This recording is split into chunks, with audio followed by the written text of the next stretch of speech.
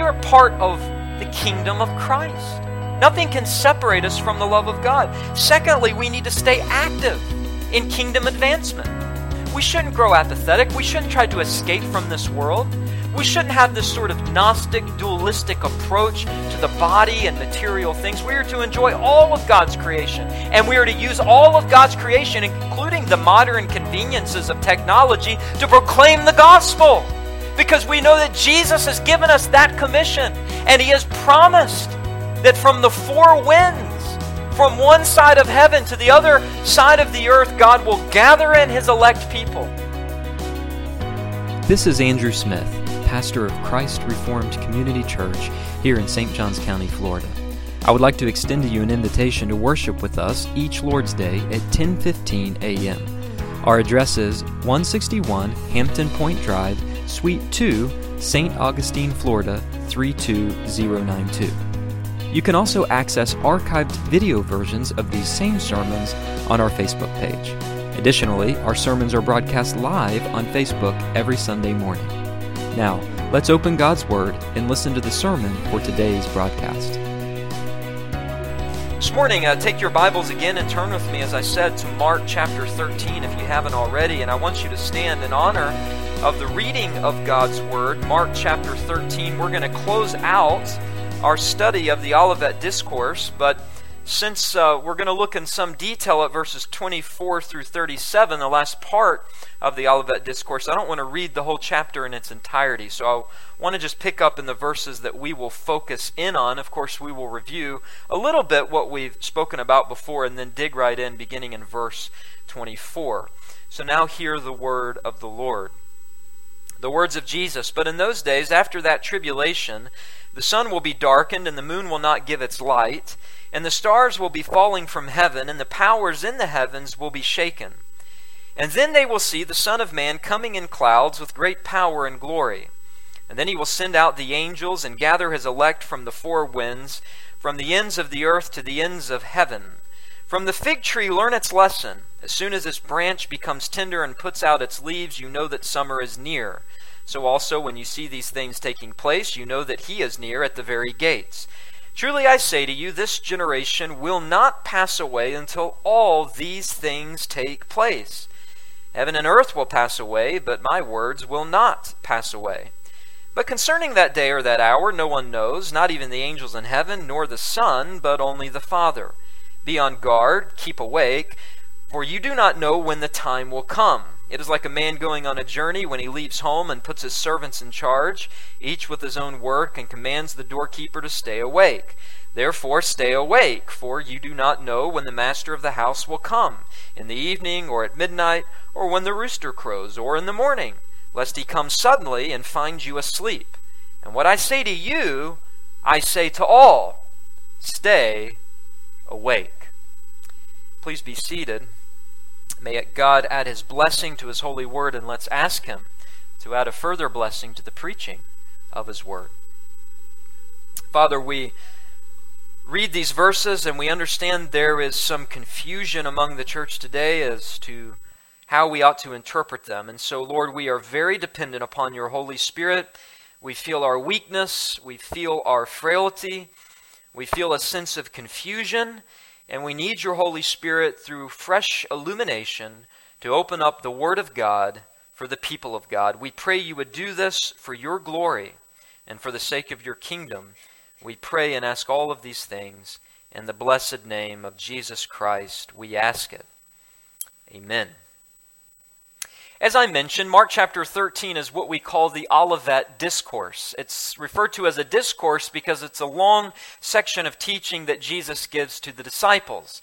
We call it the Olivet Discourse because Jesus gives it to the 12 apostles on the Mount of Olives, some 300 feet overseeing Jerusalem and in particular overseeing the temple itself. Jesus gives this discourse on Tuesday of the last week of His life on earth. Jesus has answered all sorts of questions in the temple from various religious groups, questions surrounding theology, questions surrounding the secular governing authorities, all sorts of questions, an attempt to trap Jesus into saying something that would incriminate Him, that would cause him to lose credit with his followers. But now the apostles are leaving with Jesus to go to the Mount of Olives, and they ask Jesus some questions about when the coming of the age will be. When will the signs that Jesus speaks about in this passage occur? And what will be the sign of the destruction of the temple, which Jesus predicts in these verses? And it's here that Jesus gives the longest answer to any question that was ever asked of him that is recorded in the gospel accounts. On Sunday of this week, we saw the triumphal entry of our Lord. He was hailed as king. In Luke's account, Luke 19:38, the crowd said, "Blessed is the King who comes in the name of the Lord." That was on Sunday. He comes into Jerusalem.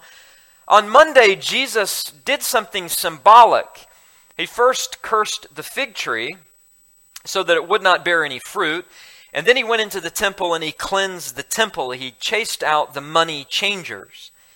The cursed tree was symbolic because that tree symbolized Israel, an Israel that bore no semblance of true spiritual fruit. And that tree not only symbolized Israel, but the temple symbolized Israel. And after cursing that tree, Jesus walked into the temple. That was the house of Israel, a house full of corruption, a house full of compromise, and Jesus literally chased the money changers out of the temple as sort of a condemning symbolic action of his anger and his fury with the priests of the temple who were leading Israel in corrupt worship. I want you, however, to take your Bibles for a moment and turn with me to the book of Revelation, Revelation chapter 11. You think that Mark chapter 13 is controversial, but Revelation as a whole is very perplexing to many interpreters. I believe that much of what takes place in the book of Revelation are events that occurred in the first century. They are not future events. And Revelation 11 is an example of this very thing. Jesus has cleansed the temple back in Mark chapter 13. The temple, which was a picture of true worship, that was its God-intended purpose, to be a picture of true worship, to be a picture of protection, to be a picture of fellowship with God, to be a picture of salvation through the sacrifices which were prefigured within its walls.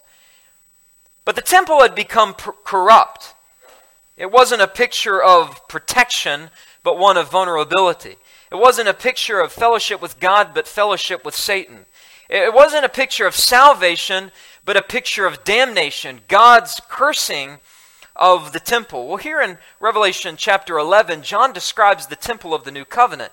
Verse 1, "Then I was given a measuring rod like a staff, and I was told, 'Rise and measure the temple of God and the altar and those who worship there, but do not measure the court outside the temple. Leave that out, for it is given over to the nations, and they will trample the holy city for 42 months. John is describing here what I believe to be the events of AD 70. The same events that Jesus describes in Mark chapter 13. He speaks in verse 2 about the court outside the temple. In the Old Covenant scheme of things, this would have been the court of the Gentiles. The place that no Gentile could go further than. They couldn't get any closer to the Shekinah glory of God than the court of Gentiles. That was the court, by the way, that Jesus had his exchange with the religious leaders inside of. The language of verse 2, which speaks about leaving out the court of outside the temple, the court of the new covenant, that is, which is given over to the nations and trampled the holy city is for 42 months, is very similar language to Luke's account of the Olivet Discourse, where Luke tells us that they will fall by the edge of the sword and be led captive among all nations, and Jerusalem will be trampled underfoot by the Gentiles until the times of the Gentiles are fulfilled. But here in Revelation chapter 11, John comments on this new covenant temple, and he says, when it is built, we need to leave out this outside court. He's describing the new covenant temple and who is not allowed within its precincts. And who is allowed within its precincts? The phrase there in verse 2, leave out, that is the court outside the temple, is the Greek word ekbalo. It literally means to throw out, or it literally means, you're more familiar with this term, excommunicate. There's going to be an excommunication of the entire court of Gentiles in the new covenant. Now, because this is the new covenant temple, the court of the Gentiles, or the court outside, as John refers to it, is really a reference to unbelieving Jews. That is, those who rejected the Messiah, because Jesus is the true temple of the new covenant. So in other words, John is saying there will be no place for outsiders to the new covenant. And who are the outsiders? It's the ones being judged. It's ethnic Jews. In the new covenant, John is saying that ethnic Jews are outside looking in. Just as Gentiles were outside looking in the Old Testament, in the New Covenant, Jews will be on the outside looking in. And John even says there's not even going to be a court for those outsiders. And they're not going to be allowed anywhere near the temple precincts as an act of judgment. And that is true with respect to the New Covenant. Paul says this will be true, Romans 11:25, until the time of the fullness of the Gentiles comes in. But in verse 2 of Revelation 11, leave that out, ekbalo, excommunicate those ethnic Jews, is the same exact language, and this is why I'm bringing it up. It is the same exact word that is used in the gospel accounts to describe what Jesus did when he walked in the temple and he drove out the money changers. He threw them out. Ekbalo, he excommunicated those money changers, which were symbolic of religious Israel. Not only that, but in Revelation 11, it says, do not measure the court outside the temple. There's no need for an outside court. Outsiders won't be allowed in the new covenant. Leave that out, for it is given over to the nations, and they will trample the holy city for 42 months. 42 months is roughly 3.5 years. And there is a literal and a figurative fulfillment of this. 84 months would be 7 years, and 7 in the Bible is the number of completion. So what is half of 7? Half of 7 is a broken 7. It's 3.5, and in the Bible, particularly in the prophet Daniel, 3.5 years, a broken 7, is symbolic of sadness, devastation, death, brokenness, heartache, and defeat. And that is exactly what happened in AD 70 with the Jewish nation. Utter and total heartache, devastation, defeat, and death at the hands of the Romans by God, who was excommunicating ethnic Jews from the New Covenant temple. Because they had killed the Messiah, they had rejected him. And at the end of the destruction and death, God's kingdom, the New Covenant, God's true Israel was established. It is interesting that for 3.5 years the Romans laid siege to Jerusalem. 42 months. So that what John speaks about in Revelation 11 had a literal fulfillment in AD 70, and figuratively it symbolized the end of the Jewish nation.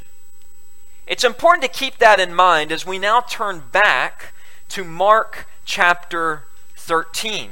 In our discussion of the Olivet Discourse, we have really tried to make this as simple as we possibly can.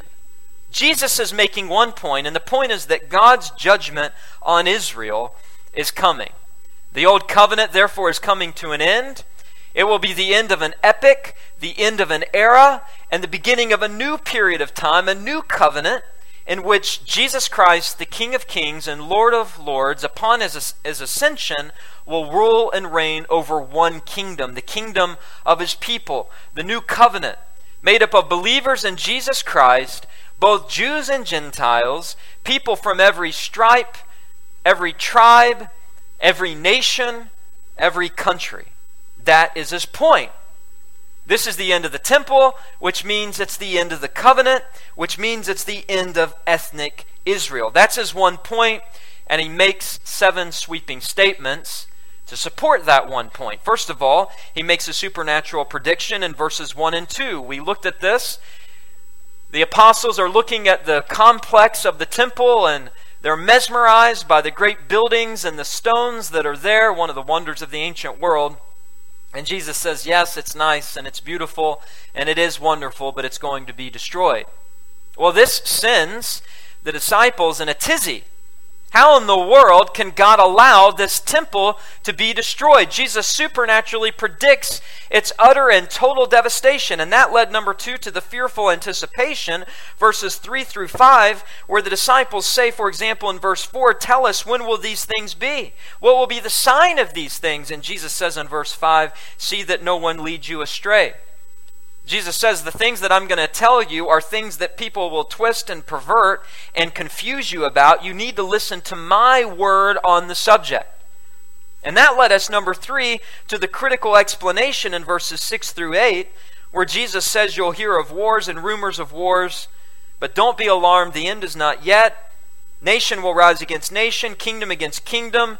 There'll be natural phenomena, which are really supernatural because God sends them, earthquakes and famines, and Jesus says these are but the beginning of the birth pains.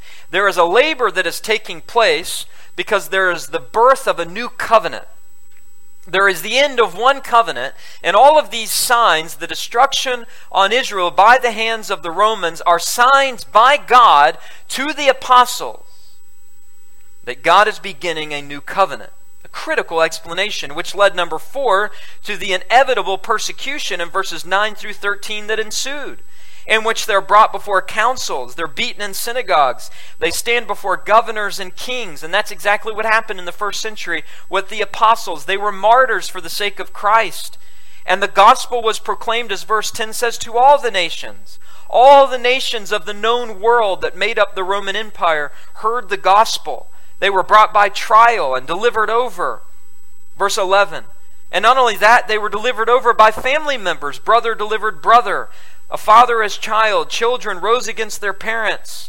And of course, you see that theme throughout the first century church. You even see a believing wife married to an unbelieving husband. The Apostle Peter addresses that issue.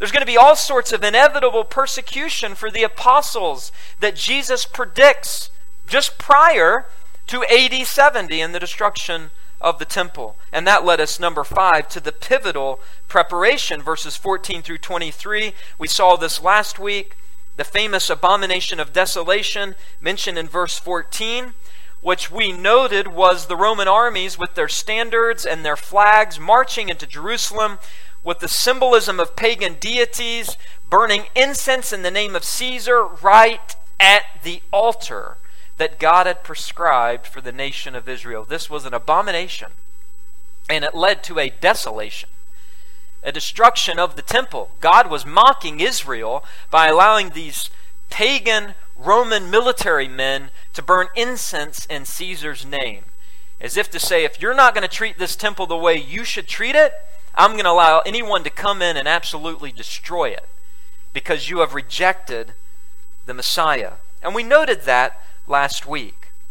So there are these 7 points Jesus is making. His larger point being this is the end of the old covenant, the end of one era, the beginning of a new covenant and a new era, the supernatural prediction, the fearful anticipation, the critical explanation, the inevitable persecution, the pivotal preparation leads us now 6th to what we want to call the actual interpretation, verses 24 through 31. Or you could call this the natural interpretation. We've been trying to get to this from the beginning. Verse 24, but in those days after that tribulation, what sort of tribulation? The one described against Israel. The sun will be darkened, the moon will not give its light, the stars will be falling from heaven, the powers in the heavens will be shaken. And then they will see the Son of Man coming in clouds with great power and glory. And then he will send out the angels and gather his elect from the four winds, from the ends of the earth to the ends of heaven. We'll stop right there for just a moment, because those verses 24 through 27, at first glance, appear that Jesus is speaking about something different. In fact, many interpreters will say that Jesus is shifting now to speak about his second coming just prior to the consummation, and that the tribulation that he's been speaking about really was something that's going to take place in the future as well, a so-called 7-year tribulation from which the church will be raptured out of, and then Jesus will return a second time to establish a literal 1,000-year reign upon earth. But as we've studied this passage, to see that would be quite unnatural, given all that we've seen regarding the events that match events that occurred in AD 70, that match things that Jesus says are going to happen, this great tribulation of the Jews when the Romans laid siege to Jerusalem. And yet many still maintain that verses 24 through 27 talk about the second coming of Christ. In fact, if I were to quote those verses to you, if I wasn't preaching in Mark, and I were to quote those verses to you and poll you, most of you would say those verses are about the second coming of Christ. And yet to believe that would be quite unnatural. But you see, the problem is that admittedly, the language that is used here in these verses does sound very similar to language in the New Testament that does speak about the second coming of the Lord Jesus Christ. Remember, Paul said, "For the Lord will descend from heaven with the cry of command, with the sound of the archangel, the voice of the archangel, and the sound of the trumpet of God, and the dead in Christ will rise." And he says, "Then we who are alive, who are left, will be caught up together with them in the clouds to meet the Lord in the air, and so will always be with the Lord." And people say, see, Mark 13 is describing that event. The Lord descending from heaven, because it speaks about the Son of Man coming in clouds with great power and glory. However, remember two very important key principles in interpreting the Bible that we've gone over time and time again. Number one is context. What does verse 30 say? Skip down to it. "Truly I say to you, this generation will" what? "Not pass away until all these things take place." The generation of the apostles. Jesus can't be speaking about some future second coming. Secondly, Scripture helps interpret Scripture. In other words, Scripture is its own best commentary on Scripture. So you say, where else might we find similar language to what we read in these verses? For example, notice your Bibles, verse 24, that in those days, after that tribulation, the sun is darkened, the moon doesn't give its light, and the stars begin falling from heaven, and the powers in the heavens will be shaken. Where do we find language like that? Well, turn with me to Isaiah chapter 13. I read this entire chapter to you for our Old Testament reading, but in this I want to highlight the verses that use almost identical language to describe another event occurring in Isaiah's day. The end of verse 4 says, "The Lord of hosts is mustering a host for battle." And verse 6 says, "Wait, the day of the Lord is near. Destruction from the Almighty, from God will come. Therefore all hands will be feeble, every human heart will melt. They will be dismayed. Pangs and agony will seize them. They will be in anguish like a woman in labor." What does Jesus speak about in Mark 13? Child pains, labor pains, very similar language. It's almost as if Jesus knows the Old Testament. It's almost as if Jesus is playing the role of an Old Testament prophet in Mark 13. And then verse 9, "The day of the Lord comes." It's cruel. It comes with wrath and fierce anger to make the land a desolation. Jesus spoke about the abomination of desolation, to destroy its sinners. Now here it is, verse 10, "For the stars of the heavens, their constellations will not give light. The sun will be dark at its rising. The moon will not shed its light. I'll punish the world for its iniquity. I'll put an end to the pomp of the arrogant." This is the day of the Lord Isaiah speaks about. And in Isaiah 13, that we just read, and in Mark 13, it sounds like the creation itself is collapsing. It speaks about the sun no longer giving light, but is darkened. And the moon fails to give its light, and the stars are falling from the heavens. I mean, it's almost like someone walking into your house, shaking your Christmas tree, the star on top falling down, and all the ornaments crashing in tiny little pieces. That is the imagery that Jesus uses to follow the imagery that Isaiah uses. Now, what is this? Well, this is an example of apocalyptic, dramatic, poetic, hyperbolic, exaggerated language, figurative language to describe the warning of God's coming judgment. And in Isaiah 13, Isaiah the prophet is not referring to the end of human history when he refers to the stars falling. He's referring to the end of an era, the end of the Babylonians. And in Mark 13, Jesus isn't referring to the end of human history. He's just borrowing the language of Isaiah, something all Old Testament prophets did. And there's actually a neat and clear correspondence because Isaiah 13:1 speaks about the oracle concerning Babylon. You see, Isaiah is predicting that Old Testament Babylon is the object of God's judgment. And in verse 17, Isaiah mentions the Medes as being the instrument of God's judgment against the Babylonians. Isaiah is not saying this is the end of the world. Isaiah is not saying that the world is literally falling apart as if the very cosmos itself comes to a cataclysmic demise. Rather, Isaiah is saying it will feel like the end of the world for the Babylonians. Indeed, it will be the end of their world because God's going to rock their world in judgment. Their world will come to an end because their existence is going to come to an end. The whole Babylonian Empire is going to be crushed. So the prophecy of Isaiah refers to the overthrow of Babylon as a result of the Medes invading them. Isaiah is saying that the God of the universe is acting by his providential superintendence to metaphorically darken the light of heaven on this mighty nation so its very stars fall. And when we go back to Mark 13, Jesus is using the same sort of language to describe the Romans overthrowing the Jewish nation in AD 70. Jesus is saying that God's judgment is coming by the Romans. And the stars of Israel are going to fall. The sun will no longer shine on Israel. The moon will no longer give its light. As a matter of fact, the heavenly lights in the Bible represent nations, kingdoms, and empires.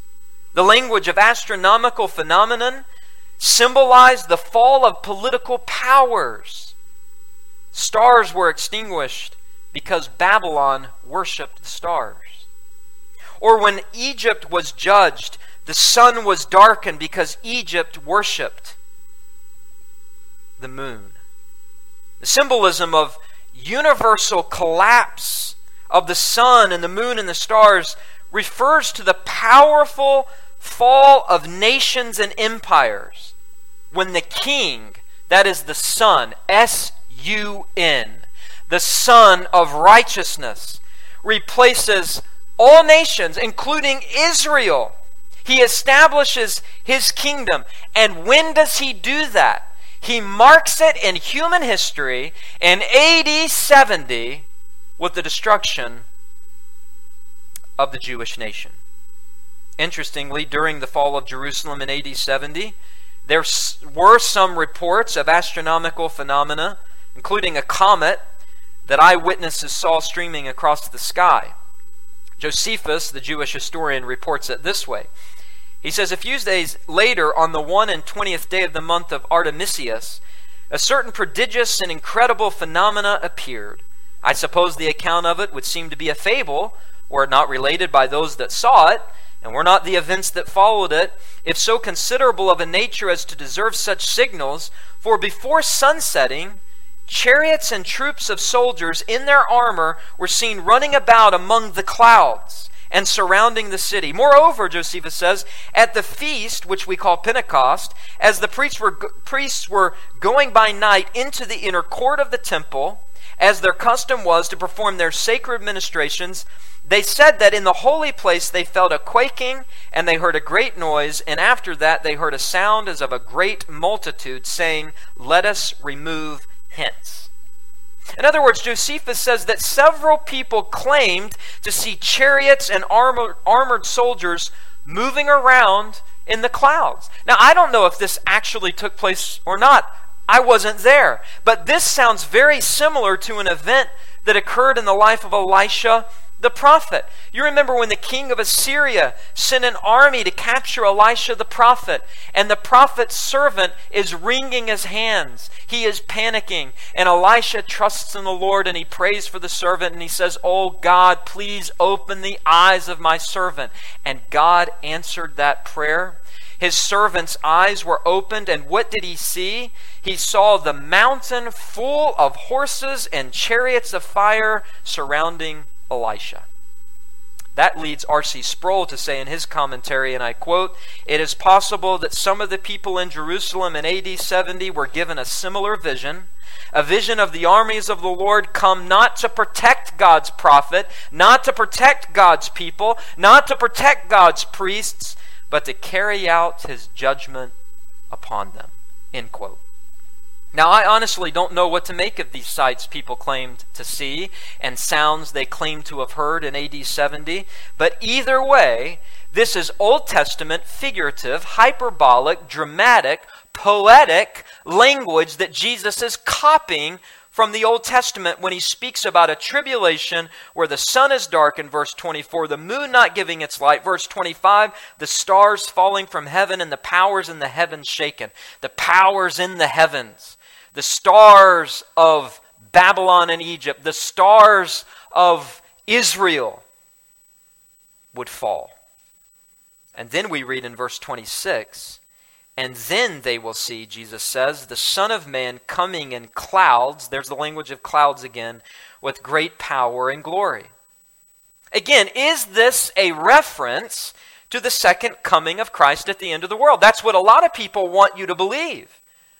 If it's not, which I have maintained indeed it is not, then in what way did Jesus come in clouds with great power and glory in AD 70? Well, notice Jesus refers to himself as the Son of Man. Then they will see the Son of Man coming.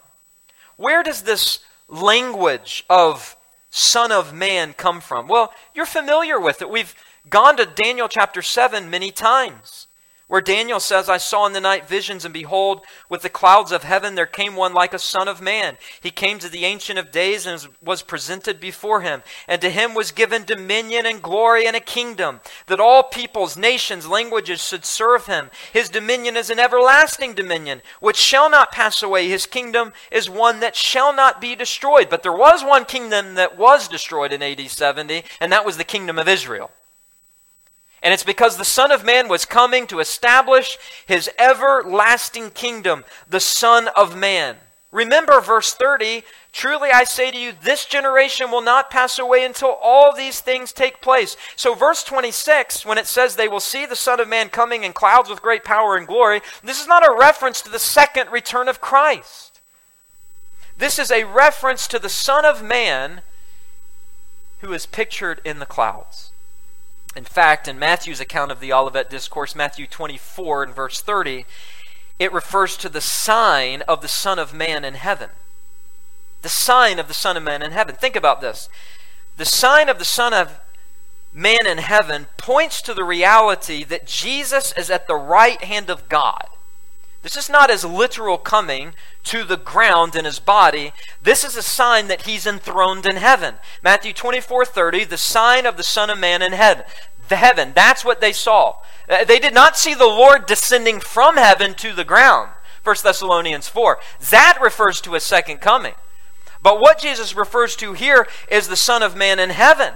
So the signs of this judgment are signs pointing to our Lord's enthronement, pointing to our Lord's exaltation, pointing to the reality that the powerful King of all kings is establishing the last kingdom that will exist and that will matter. And he is unleashing his judgment to prove that. So that the smoke rising from the ashes of the temple's destruction was a sign to the Jews that the Son of Man is no longer dead. He is in heaven. He is at God's throne, sovereignly moving against them in just judgment. Remember, AD 70 happens after the resurrection. It happens after the ascension. And all the Jews continued in their rebellion. And all the Jews offered all these sacrifices. The corruption continued. And God came in AD 70, the Son of Man, in the clouds with great power and glory. And He said, I want you to understand, you may have killed me, but I am alive. And what is the proof of that? I am judging you. I am destroying the temple. And Jesus even said this was going to happen. You remember His words to Caiaphas, the high priest? But I tell you, from now on, Jesus says, you will see the Son of Man coming on the clouds of heaven, seated at the right hand of God. And that is what Jesus is referring to here. Verse 26, the Son of Man coming in clouds with great power and glory.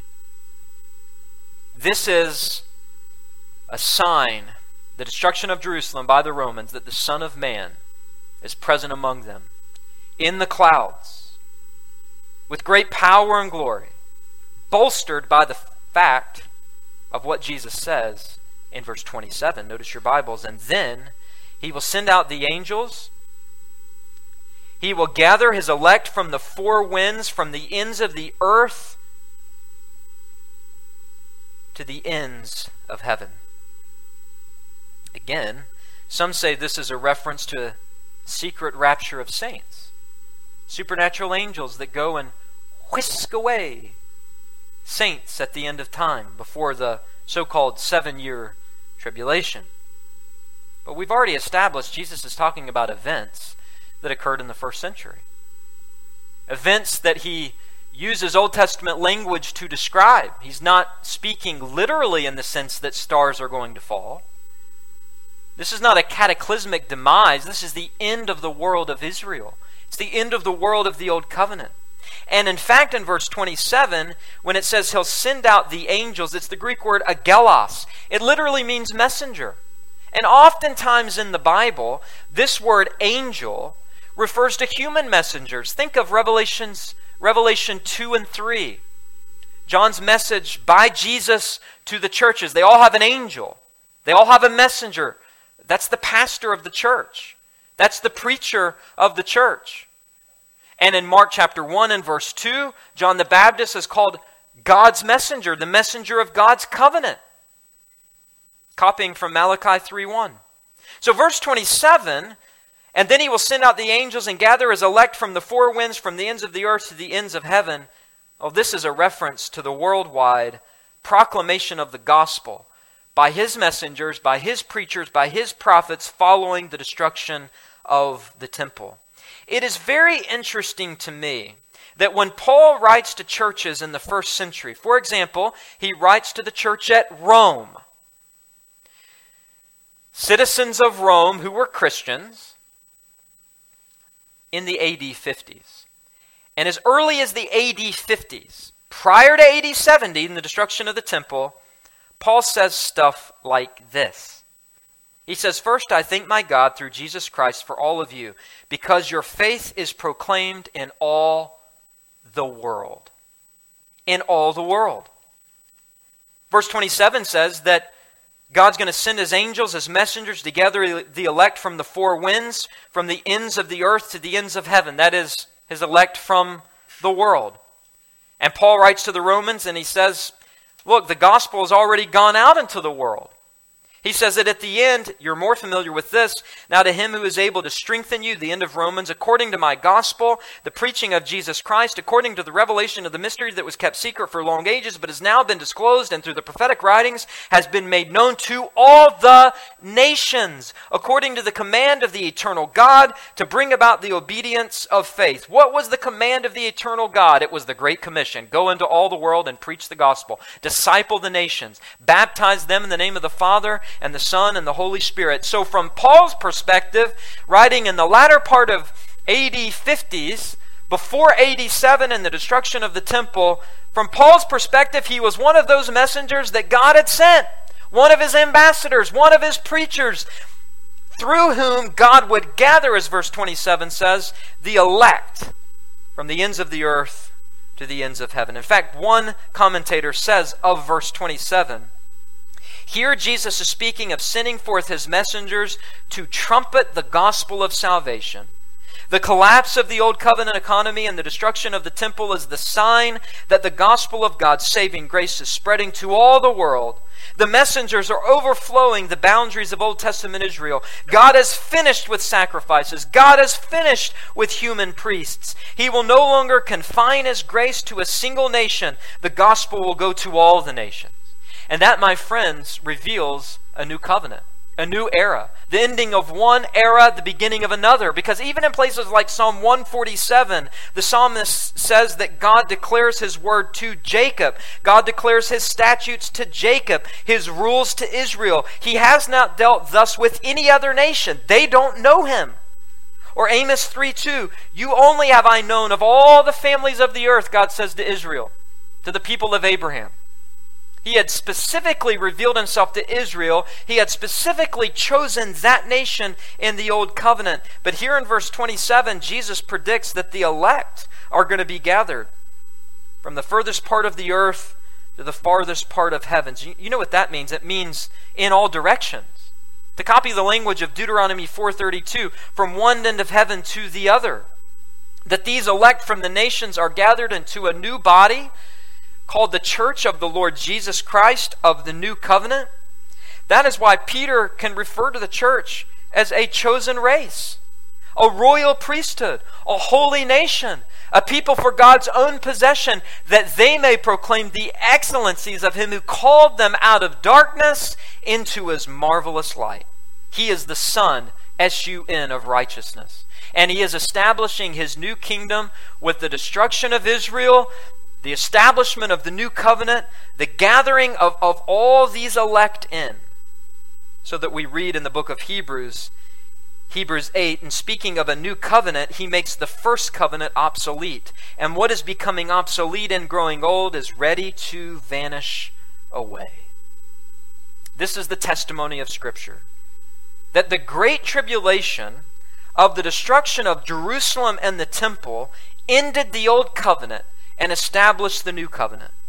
You say, well, Pastor, is there a great tribulation? Yes, there's a great tribulation. Jesus says there is. But it's not at the end of world history. It's at the end of the world of the old covenant. The tribulation is not at the end of Christian history. It's the beginning of Christian history in the first century.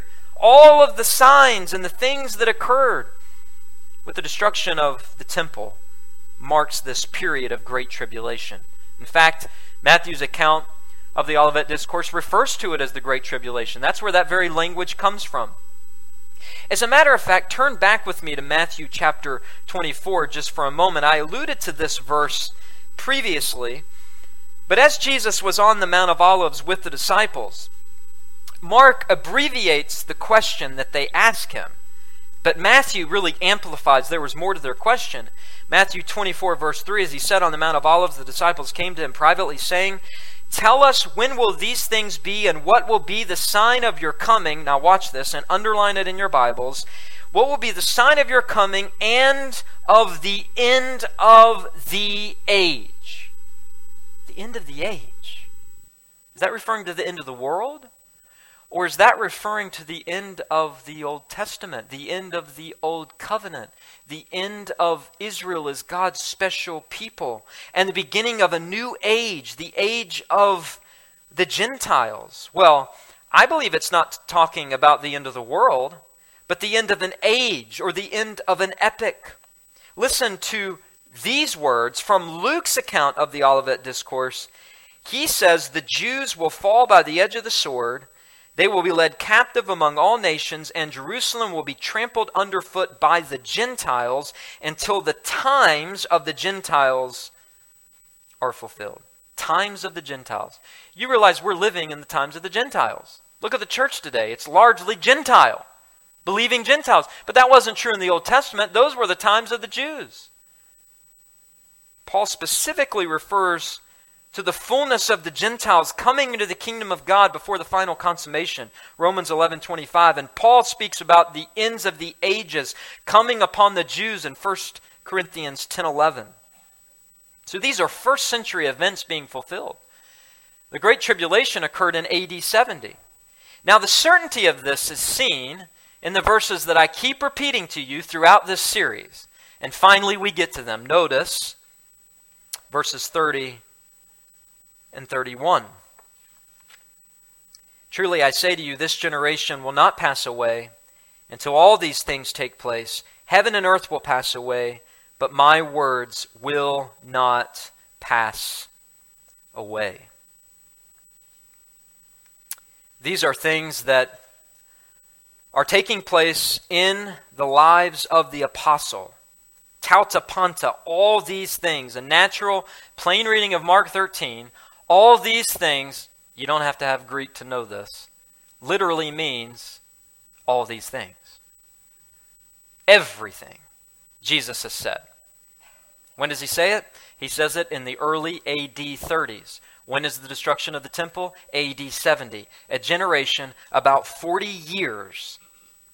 You see, Jesus' predictive math is not just approximate, it's precise. This generation will not pass away till all these things take place. Verse 31, heaven and earth will pass away. Jesus says, but my words will not pass away.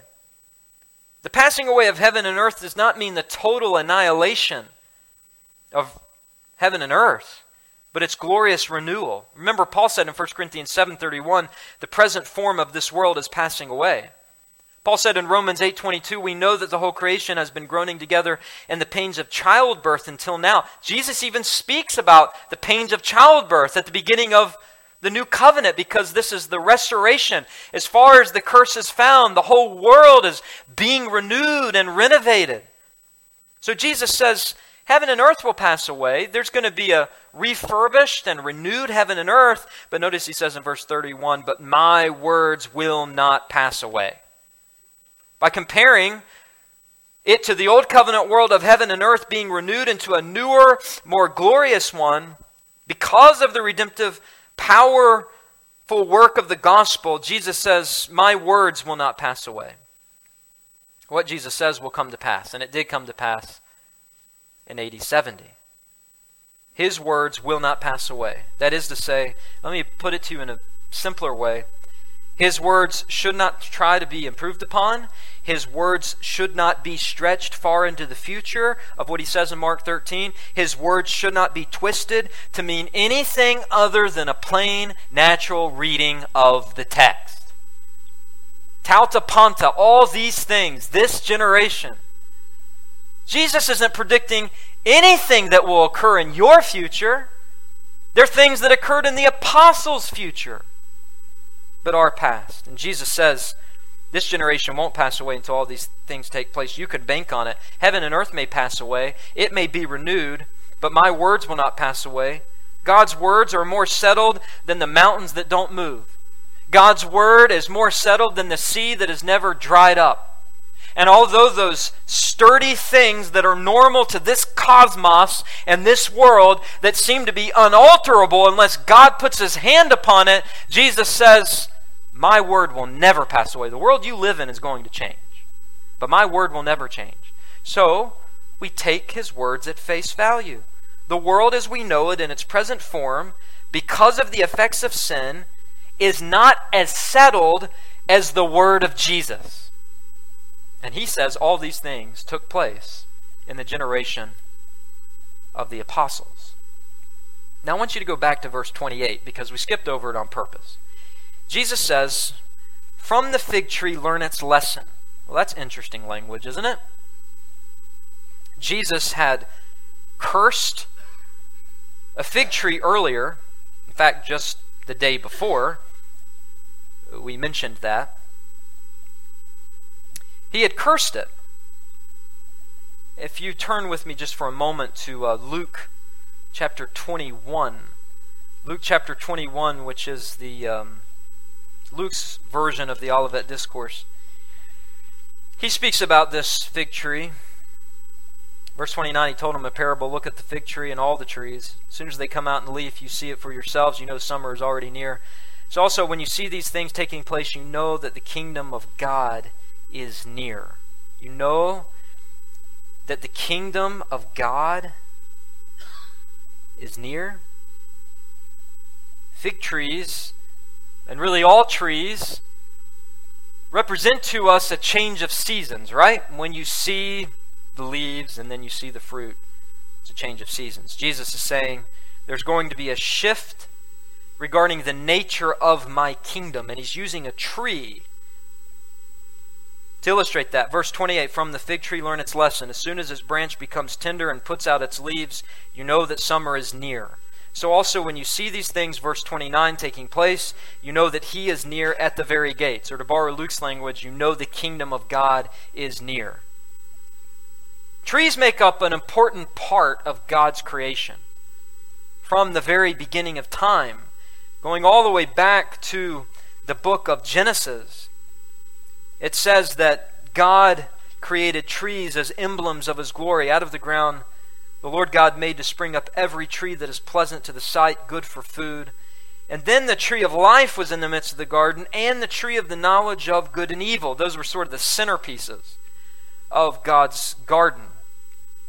But God's world that he created for Adam and Eve was fit with trees. When the fall occurred, thorns and thistles came in, and that led to God choosing Israel as his people. And what does he describe Israel as in the Old Testament? Well, he describes it as a tree. Let me give you an example. The prophet Ezekiel says, on the mountain height of Israel will I plant my people, that it may bear branches and produce fruit and become a noble cedar. So the image of a cedar tree marked Israel in the Old Testament. And under it will dwell every kind of bird. In the shade of its branches, birds of every sort will nest. In other words, the cedar tree represented Israel. And in fact, the temple on Mount Moriah was made of what? Cedar wood. 1 Kings chapter 6. The birds represent the nations in the court of Gentiles who nestled themselves in its shade, the shade of the porticos. But what did we read earlier in Mark? If you go back with me to Mark chapter 4, and I know we're bouncing around a little bit, but it's important for you to see this. Jesus gave another parable. Verse 30, he said, with what can we compare the kingdom of God? What parable shall we use it for? Jesus says, well, it's like the grain of a mustard seed, which when sown on the ground is the smallest of all the seeds of the earth. Yet when it is sown, it grows up, becomes larger than all the garden plants, and puts out large branches, so that the birds of the air can make nests in its shade. You say Jesus was a good storyteller. Yeah, he was, but he also had a good source, and that source was the Old Testament. Jesus is borrowing language from Ezekiel 17. I just read it to you. It says, with many such parables, he spoke a word to them, so they were able to hear it. Jesus speaks, not here about a cedar, but he shifts the imagery to that which comes from a mustard seed, which becomes larger than all the garden plants. But like the cedar, it puts out its large branches, so the birds of the air can nest in its shade. What is Jesus doing in Mark 4? What is Jesus doing in Mark 13? He's talking about trees. Fig trees, Luke says all trees, Jesus says.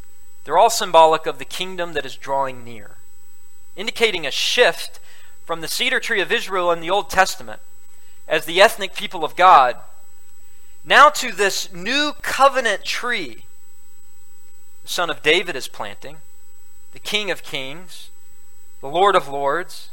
David's kingdom, the Davidic kingdom, marked by cedar wood, would be replaced by a tree that comes from a mustard seed, smallest of all seeds, which, listen to this, have no Old Testament association.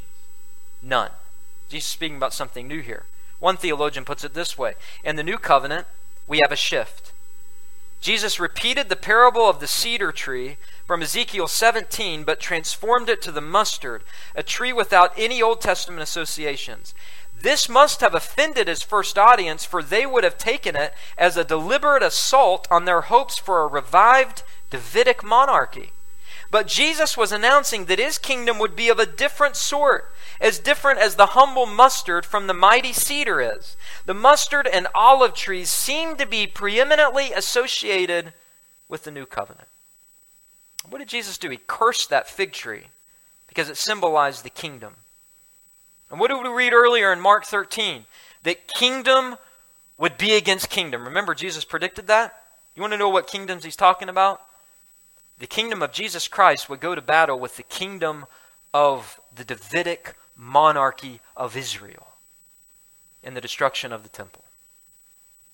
That's what verse 8 means. For nation will rise against nation, kingdom against kingdom. There's a holy nation coming, the true people of God, the new covenant Israel. This is going to be a clash of one kingdom against the next. Let's see who wins. The Son of Man is coming in the clouds with great power and glory. He's been resurrected. He's ascended to the right hand of God. He now has the authority through the world-changing resurrection and ascension to unleash his judgment on ethnic Israel and to establish his new kingdom with a new tree that Paul picks up on regarding that imagery. The olive tree, right?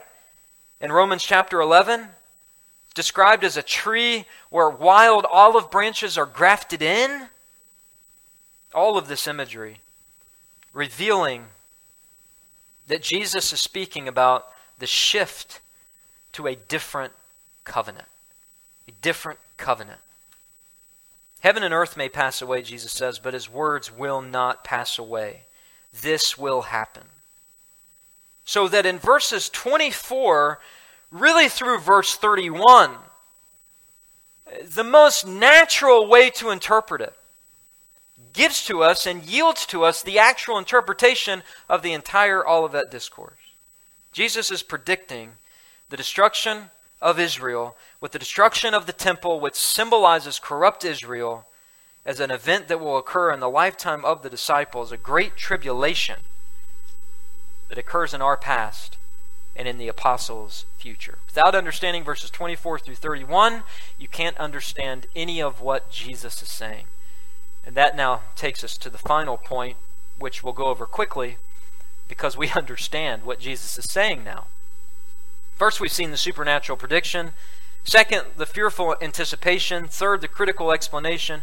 Fourth, the inevitable persecution. Fifth, the pivotal preparation. Sixth, the actual or natural interpretation. Number 7, the practical illustration. Notice with me in verse 32. But concerning that day or that hour, no one knows, not even the angels in heaven nor the Son, but only the Father. Be on guard, Jesus says, keep awake, for you do not know when the time will come. It is like a man going on a journey when he leaves home and puts his servants in charge, each with his own work, and commands the doorkeeper to stay awake. Therefore stay awake, Jesus says, for you do not know when the master of the house will come, in the evening, or at midnight, or when the rooster crows, or in the morning, lest he come suddenly and find you asleep. Jesus gives this practical illustration, again, not for us, but for the apostles who needed to stay awake. He's been given them the signs marking the events of the destruction of the temple in AD 70. And now the Lord is clear, before giving this illustration, that these signs, He didn't know exactly when they were going to occur. Isn't that amazing to think about? Our Lord, when He walked this earth, did not know the exact date. In fact, He says that, right? He says, no one knows concerning that day or hour, not even the angels in heaven, nor the Son, but only the Father. During His incarnation, He purposely placed upon Himself limitations. And one of those limitations, apparently, was that concerning the particular day and hour, that is the date of the destruction of Jerusalem and the temple, He didn't know. The Father kept that to Himself during Jesus' incarnation. You say, well, how then did He predict it? Well, Jesus knew the Old Testament Scriptures. Jesus was also aware of the Father's plan before the foundation of the world, together with the Holy Spirit. And furthermore, He knew that a major shift was going to take place. When they put Him to death, He knew He was going to raise from the dead. He was going to ascend to the right hand of God, which would mean He would have sovereign power to execute judgment upon Israel. And Jesus was a reader of theology. Jesus was a reader of his times. And Jesus understood that there was this political tension going on between the Jewish zealots and the Romans. And so Jesus was able to project pretty closely, almost precisely, the time period in which it would occur before this generation passes away.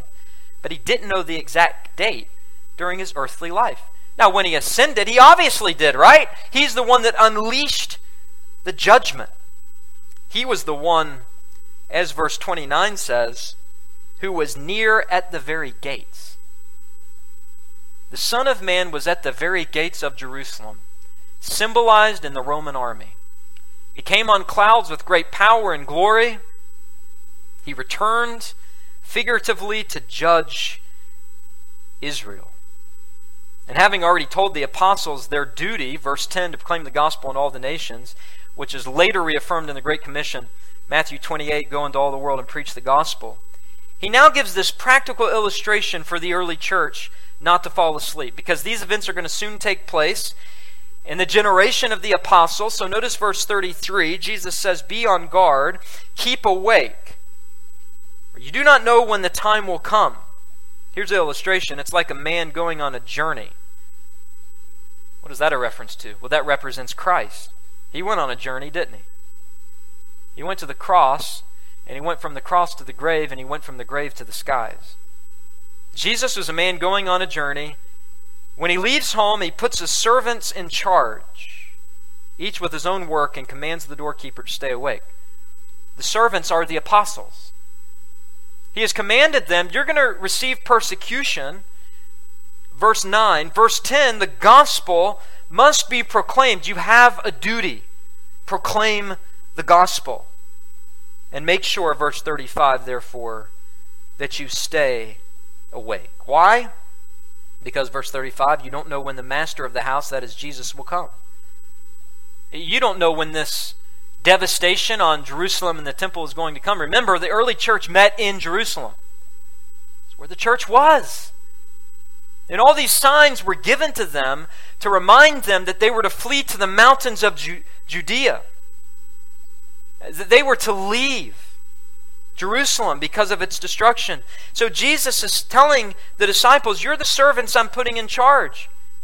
And you are to warn the early church. Notice verse 37. What I say to you, what does Jesus say? I say to all, stay awake. In other words, take this message I'm giving you about this coming destruction and give it to the early church so they can escape Jerusalem.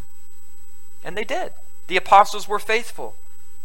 The early church escaped judgment. It was only unbelieving Jews that were in Jerusalem when the Romans laid siege. It was only unbelieving Jews that were in the temple when it was devastated.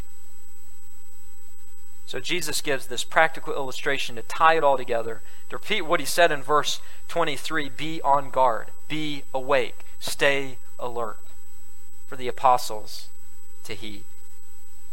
Now, as I said, these verses, really all of Mark 13, are not a reference to the second coming of Christ. This is not a reference to Jesus' second coming to judge the world. Jesus is coming to judge the world. 1 Thessalonians 4. He will descend from heaven. He will come, and he will judge the world. That's not happened yet. These verses don't speak about that. It's not Jesus coming to judge the world. It's his coming to judge the end of the world of Old Covenant Israel.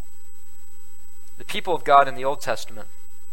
So that God's true kingdom could blossom. So that the birds of the nations could find shade in its branches. So that people from every tribe and tongue and country can come to a saving knowledge of Christ as the church faithfully proclaims the gospel. Beloved, we are in the kingdom of Christ. He has established his kingdom. And there's a sense in which we need to stay awake. We need to stay awake to the big perspective of what God is doing in the world throughout history. We should not get hot and bothered over things that occur in the political climate, things of which we have no control of, but Jesus has full control of. Do you really think an honest reading of the Old Testament will lead you to the conclusion that we are living in the worst times that people have ever lived in? You drove in an air-conditioned car to sit in an air-conditioned church with nobody preventing you from doing it. You have all the modern conveniences of what God's sovereign providence has afforded to you, and you live on this side of the cross, where Jesus is ruling and reigning, where He has confirmed the fact that He's established His new covenant people by judging ethnic Israel. We don't live in the worst of times. History ebbs and flows. God is in control of the political elections. He's in control of the corruption, and if there's not corruption, America's getting what we deserve anyway. We're the ones that have elected immoral pagans. And that is a sign of God's judgment upon us. But God could lift that judgment if He chooses to. We need to stay awake. We are part of the kingdom of Christ. Nothing can separate us from the love of God. Secondly, we need to stay active in kingdom advancement. We need to stay awake to the big perspective, but also we need to stay active. We shouldn't grow apathetic. We shouldn't try to escape from this world. We shouldn't have this sort of Gnostic, dualistic approach to the body and material things. We are to enjoy all of God's creation, and we are to use all of God's creation, including the modern conveniences of technology, to proclaim the gospel. Because we know that Jesus has given us that commission, and He has promised that from the four winds, from one side of heaven to the other side of the earth, God will gather in His elect people. And Jesus is not going to return until all His elect are gathered in. So we need to invest in kingdom work, the proclamation of the gospel. We need to invest generationally in our children and the next generation of this church to ensure that this church is here the next generation and the next generation and the next generation. We aren't to just live for this time. We aren't to be selfish and just live for ourselves because we've been deceived into thinking some rapture that the Bible doesn't mention is going to happen before some great literal tribulation is going to occur that the Bible doesn't speak about. We're in the kingdom of Christ. He is ruling and reigning. And He is going to return again bodily to judge the world. But there's a lot of things that need to occur in the world before He returns. The gospelization of the nations. The evangelization of the world. We need to stay awake. We need to stay active. And third and finally, we need to stay attuned to Jesus' words about the end times. If you are confused, join the club. A study of eschatology is confusing. It is my job as your pastor to make it as simple as I can and as clear as I can. But the fact of the matter is this. These are difficult things that we're talking about. And there are good people on both sides that interpret things a little bit different and nuance things a little bit different. But here is a simple point of application. Stay attuned to what Jesus says about the last things. Because if you take a plain, natural reading of Mark chapter 13, the next time you study the book of Revelation, things are going to be opened up to you in a way they've never been opened up to you before. And you're not going to leave worship wringing your hands, wondering what's going to happen in the world. You're going to say, I already know what's happening in the world. Jesus is ruling and reigning. He is just. He judges peoples and nations. He takes them down. He raises others up. But I'm part of the kingdom of God. My citizenship is in heaven. And I await His return. But while I'm waiting, I'm going to get to work. I'm going to proclaim the gospel because I have the confidence and the faith of knowing that His kingdom will grow like a mustard seed throughout the world, so that the birds of the nations can find shade in its branches. May God add His rich blessing not only to this passage, but also to our hearts and lives as we seek to honor Jesus Christ, the King of Kings and Lord of Lords. I hope this sermon from God's Word has ministered to your soul. For more information about our church, you can visit our website, www.christreformedcc.com. Also, for access to more sermons, articles, and a podcast I host entitled Today in Church, His Story, you can visit www.pastorandrewsmith.com.